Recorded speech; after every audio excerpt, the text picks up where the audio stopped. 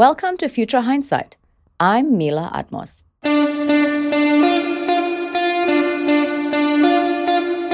Why is the injustice of the death penalty the collective responsibility for all American citizens? We hope to answer that question with our guest on Future Hindsight today, Stephen Bright. He's a lecturer at Yale Law School and professor of practice at Georgia State College of Law.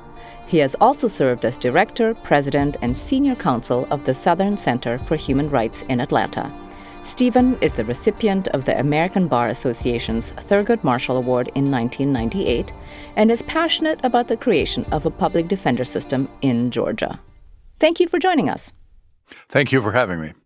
So your work centers around justice, especially for those who lack the resources for a fair trial. How did you come to do this work?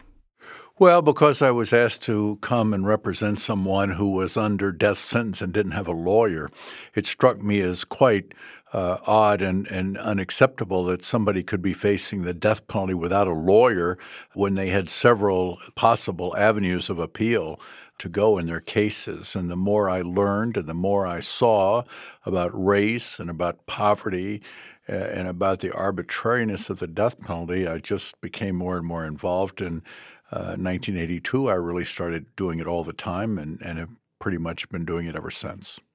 Well, you have an impressive body of work. In preparation for this interview, I did a lot of reading of the articles you wrote and also watched some of your videos. And I learned so much. First of all, thank you very much for doing your work. And one of the things that really struck me is that you mentioned in one of the pieces you wrote that the death penalty is one of the primitive punishments of a frontier society. What is the history of the death penalty here and how we find ourselves today in 2019? Well, at the time the country was first started, of course, there were no prisons. And so the punishments were fairly primitive. The lash, you whip people, you cut off people's fingers, branded people, put people in the stocks, hung people or shot people, that is, executed them. All of those punishments today are no longer seen as acceptable, except for the death penalty. Most of the world has moved past the death penalty long ago, and many of the states, of course, have as well. But it's still very strong, particularly in the states of the old Confederacy. The death penalty is very much a matter of race and place. The South is where 80% of all the death sentences come from. Right.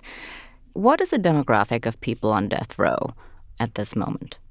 Well, all the people on death row are poor. The most critical thing about poverty in the court system is having a court-appointed lawyer.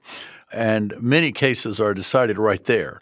If a person accused of a capital crime is assigned a lawyer who is not up to the task of representing someone in a murder case and in a death penalty case, you've sealed that person's fate right then. The case is basically rigged, sort of like a professional wrestling match. In fact, it sounds like it's much worse than that. From some of the examples that you cited, some lawyers are drunk or fall asleep, and that goes well beyond not being competent to try a capital case. Yes, that's the great shame of the legal system, that it tolerates that. We've had 3 people sentenced to death in Houston, Texas, for example, in cases in which the lawyers slept during parts of the trial. And one person, George McFarland, is still under death sentence in Texas, even though his lawyer fell asleep and even snored during his trial. There have also been cases, as you mentioned, where the lawyers were under the influence of alcohol. I had one case where the lawyer fell over in court because of his alcohol consumption and couldn't get up. The judge had the deputies lift him up and take him to jail and continue the trial for a day, and then the next day produce both lawyer and client from the jail and resume the trial. This is totally unacceptable in any real system of justice. How is it that the court system continues to allow this? Well, as Attorney General Robert F. Kennedy said, the poor person accused of a crime has no lobby. The Supreme Court didn't decide until 1932 that a person in a death penalty case had a right to a lawyer, and it wasn't until 1963 that the court said anyone accused of a felony, a serious crime, was entitled to a lawyer. The question is, how do you convince the government, which is trying to execute or imprison or fine a person to give that same person a lawyer to defeat those very purposes. There are some states that provide excellent representation to poor people accused of crimes. But unfortunately, there are many states that just simply are unwilling to spend the money to provide lawyers who have reasonable caseloads and have the resources necessary to hire investigators and all that it takes to defend a major case in the court system. And unfortunately, the Supreme Court, rather than trying to lift the quality of practice up, has basically said that if the judges think it didn't make any difference that the person was represented by an incompetent lawyer, then they can go ahead and uphold the conviction and uphold the death sentence, even though that was the case. Right. It's astounding. I think a lot of people don't understand how the complexities are also compounded by the fact that prosecutors and judges are elected officials and that juries are often all white in capital cases against Black people who are accused. And I wonder what the solution is to this in your mind. Well, the criminal justice system is a part of society least affected by the civil rights movement. In the areas where I practice in the Deep South, a lot of change has happened. We have African Americans on the city council, the mayor of Atlanta, John Lewis in Congress, on school boards and county commissions and in the state legislatures. But you go to the courthouse and it looks like we're back in the 1950s. You can go and see the death penalty case in which the judge is white, the prosecutors are white, the court-appointed lawyers are white. And even in communities with very substantial African-American populations, there'll still be an all-white jury. And that's because during jury selection, two things happen. First, they ask all the prospective jurors if they're opposed to the death penalty, and people who are will be excluded.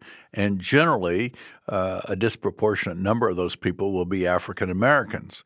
And then when the jury is actually struck, each side has a certain number of discretionary strikes that it can use to exclude people. And very often the prosecution will strike all the people of color, and so we end up with an all-white jury. And very often, I think even to the jurors, that doesn't seem fair. And to the people in the courtroom, in the community, it doesn't seem fair. And it really undermines the credibility and the legitimacy of the court system when a part of the society is just excluded from participating in the justice system. So when it comes to heinous crimes, what would you consider to be a just punishment or effective deterrent? How can we think about remaking the system? Well, it used to not be the case, but today in every state that has the death penalty, the alternative is life imprisonment without any possibility of parole. That really is another kind of death sentence. That's certainly sufficient to protect the community, which is probably what most people think is the key purpose of sentencing. But on the other hand, what we see is that life without parole is being given far more often than it is necessary. We have 2.2 million people in prisons in the country and a very vast over-incarceration rate that no other country in the world has. Yes, indeed. No other country in the world has as many prisoners. And bizarrely, the United States, along with Iran, Saudi Arabia, and China, accounts for 90% of all the executions. Can you elaborate on how it is that the United States is the only Western nation that enforces capital punishment? Well, most countries, the European countries, did away with the death penalty back by, let's say, 1960. More recently, once apartheid had ended in South Africa, one of the first decisions after President Mandela had taken office, the Constitutional Court of South Africa held unanimously that in the society we are building here, it's moving from hatred to understanding, from vengeance to reconciliation, there's no place for the death penalty. Mexico, our neighbor to the south, doesn't have the death penalty, nor does Canada. But the United States, the Supreme Court found the death penalty unconstitutional in 1972, that it was so arbitrary. As one justice said, it was like being struck by lightning, who got the death penalty and who did not. It was so discriminatory, as Justice Douglas and others pointed out, that the defendant's race and the race of the victim in the crime were the key factors in deciding who received the death penalty and who did not.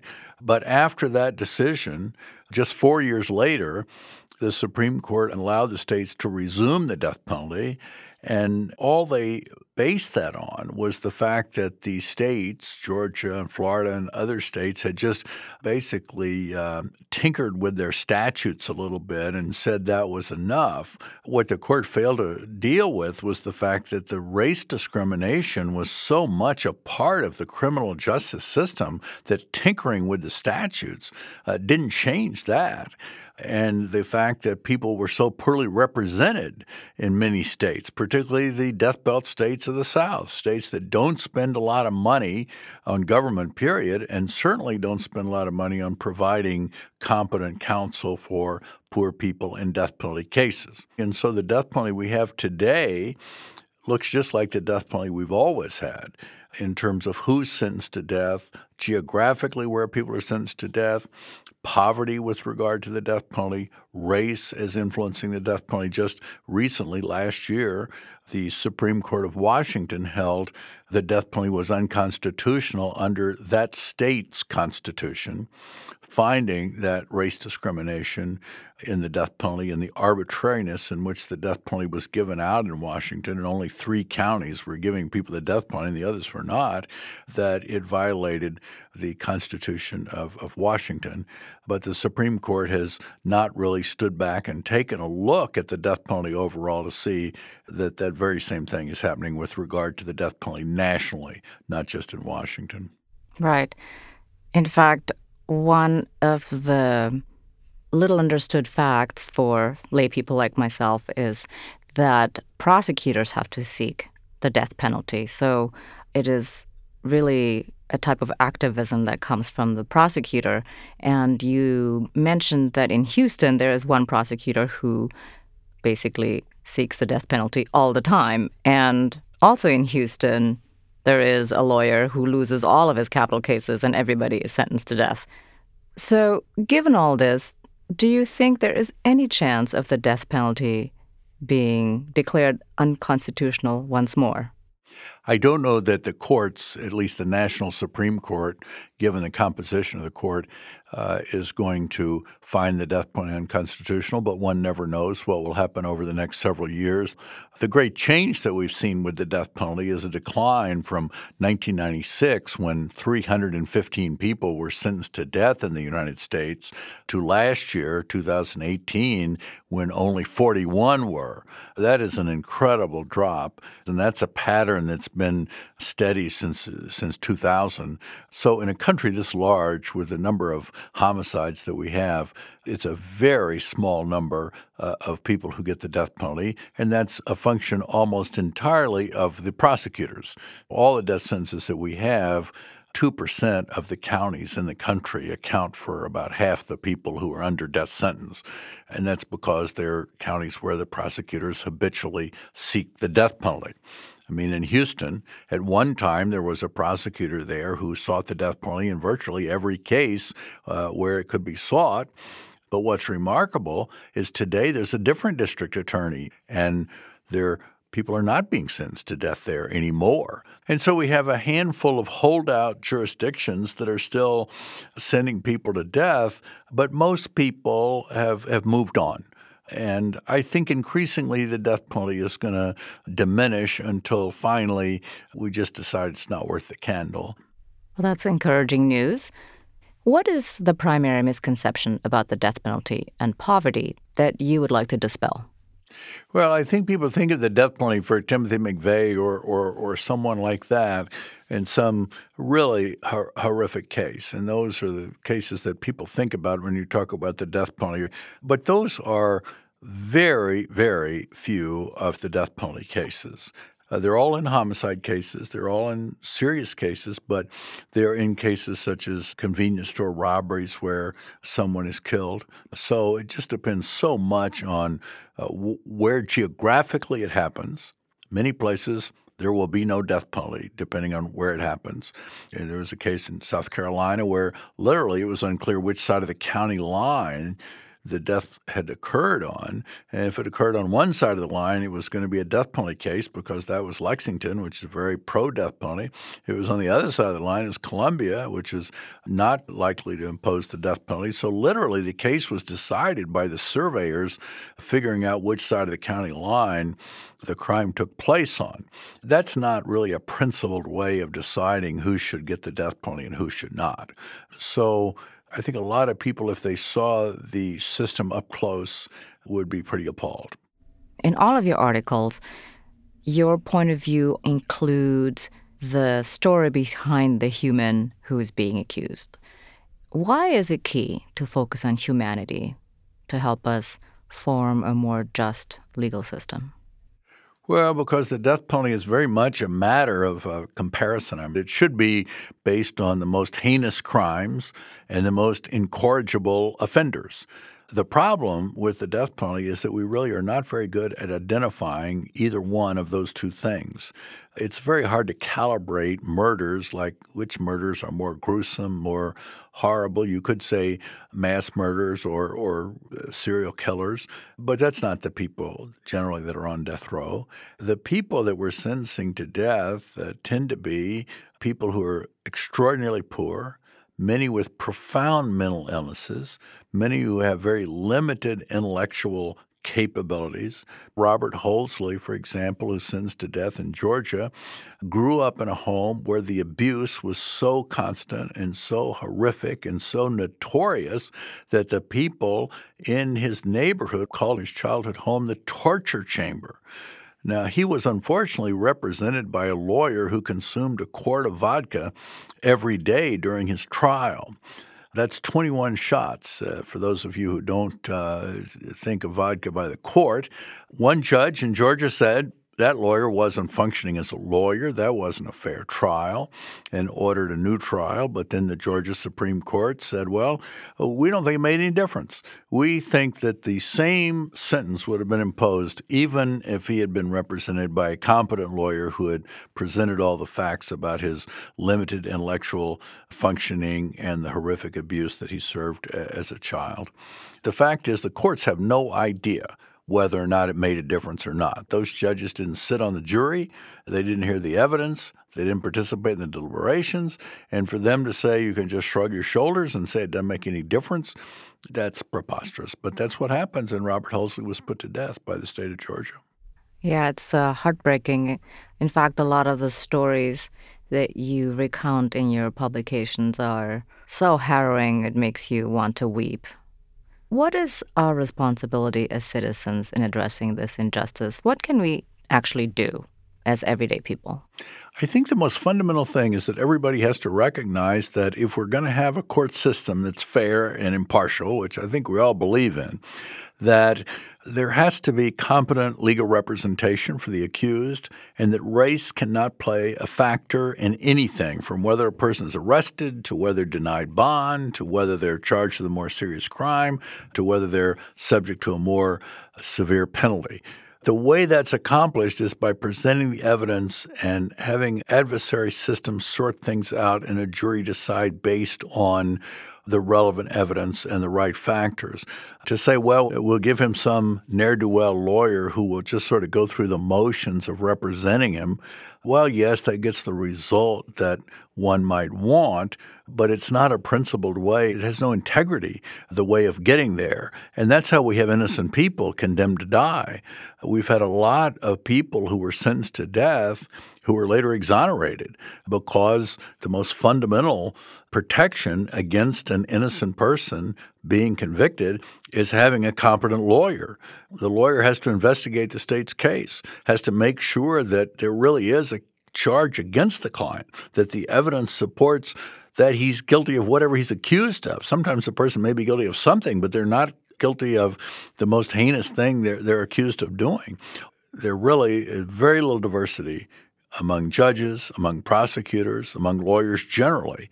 But at least there should be representation of everybody in the community on juries that decide these cases, both guilt or innocence, as well as whether somebody is so beyond redemption that they should be eliminated from the human community. That is, that they should get the death penalty. Last question.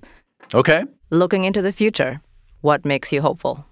One of the things that makes me most hopeful is that you have a lot of very gifted law students who are going out and becoming lawyers and are taking on the what some would say is a thankless task, but I've done it for 40 years, and I feel like it's been rewarding in its own way, but are going out to places like New Orleans and to all over the country and becoming public defenders and providing people with what the Constitution guarantees them. That is, a capable lawyer who will zealously represent them, investigate their cases, get to know them, and make sure that they do not stand alone at the bar of justice and that they are capably represented. And those lawyers will deliver many people from the kinds of injustices that the system is unfortunately very capable of. That's truly the good news. Thank you very much. Sure. Thank you for having me.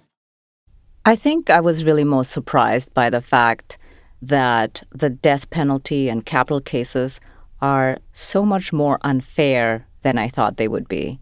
I think we all have an inkling that it's an example of injustice, but we don't know exactly how. And after speaking to Stephen Bright and reading his publications, I was totally appalled. I think it just shocks the conscience to understand that the people who are on death row are primarily people of color and extraordinarily poor. And in the end, I feel very strongly that it's good, competent lawyers who are the guardians of justice. What happens when you give prisoners a top-notch education? On the next episode of Future Hindsight, our guest is Max Kenner.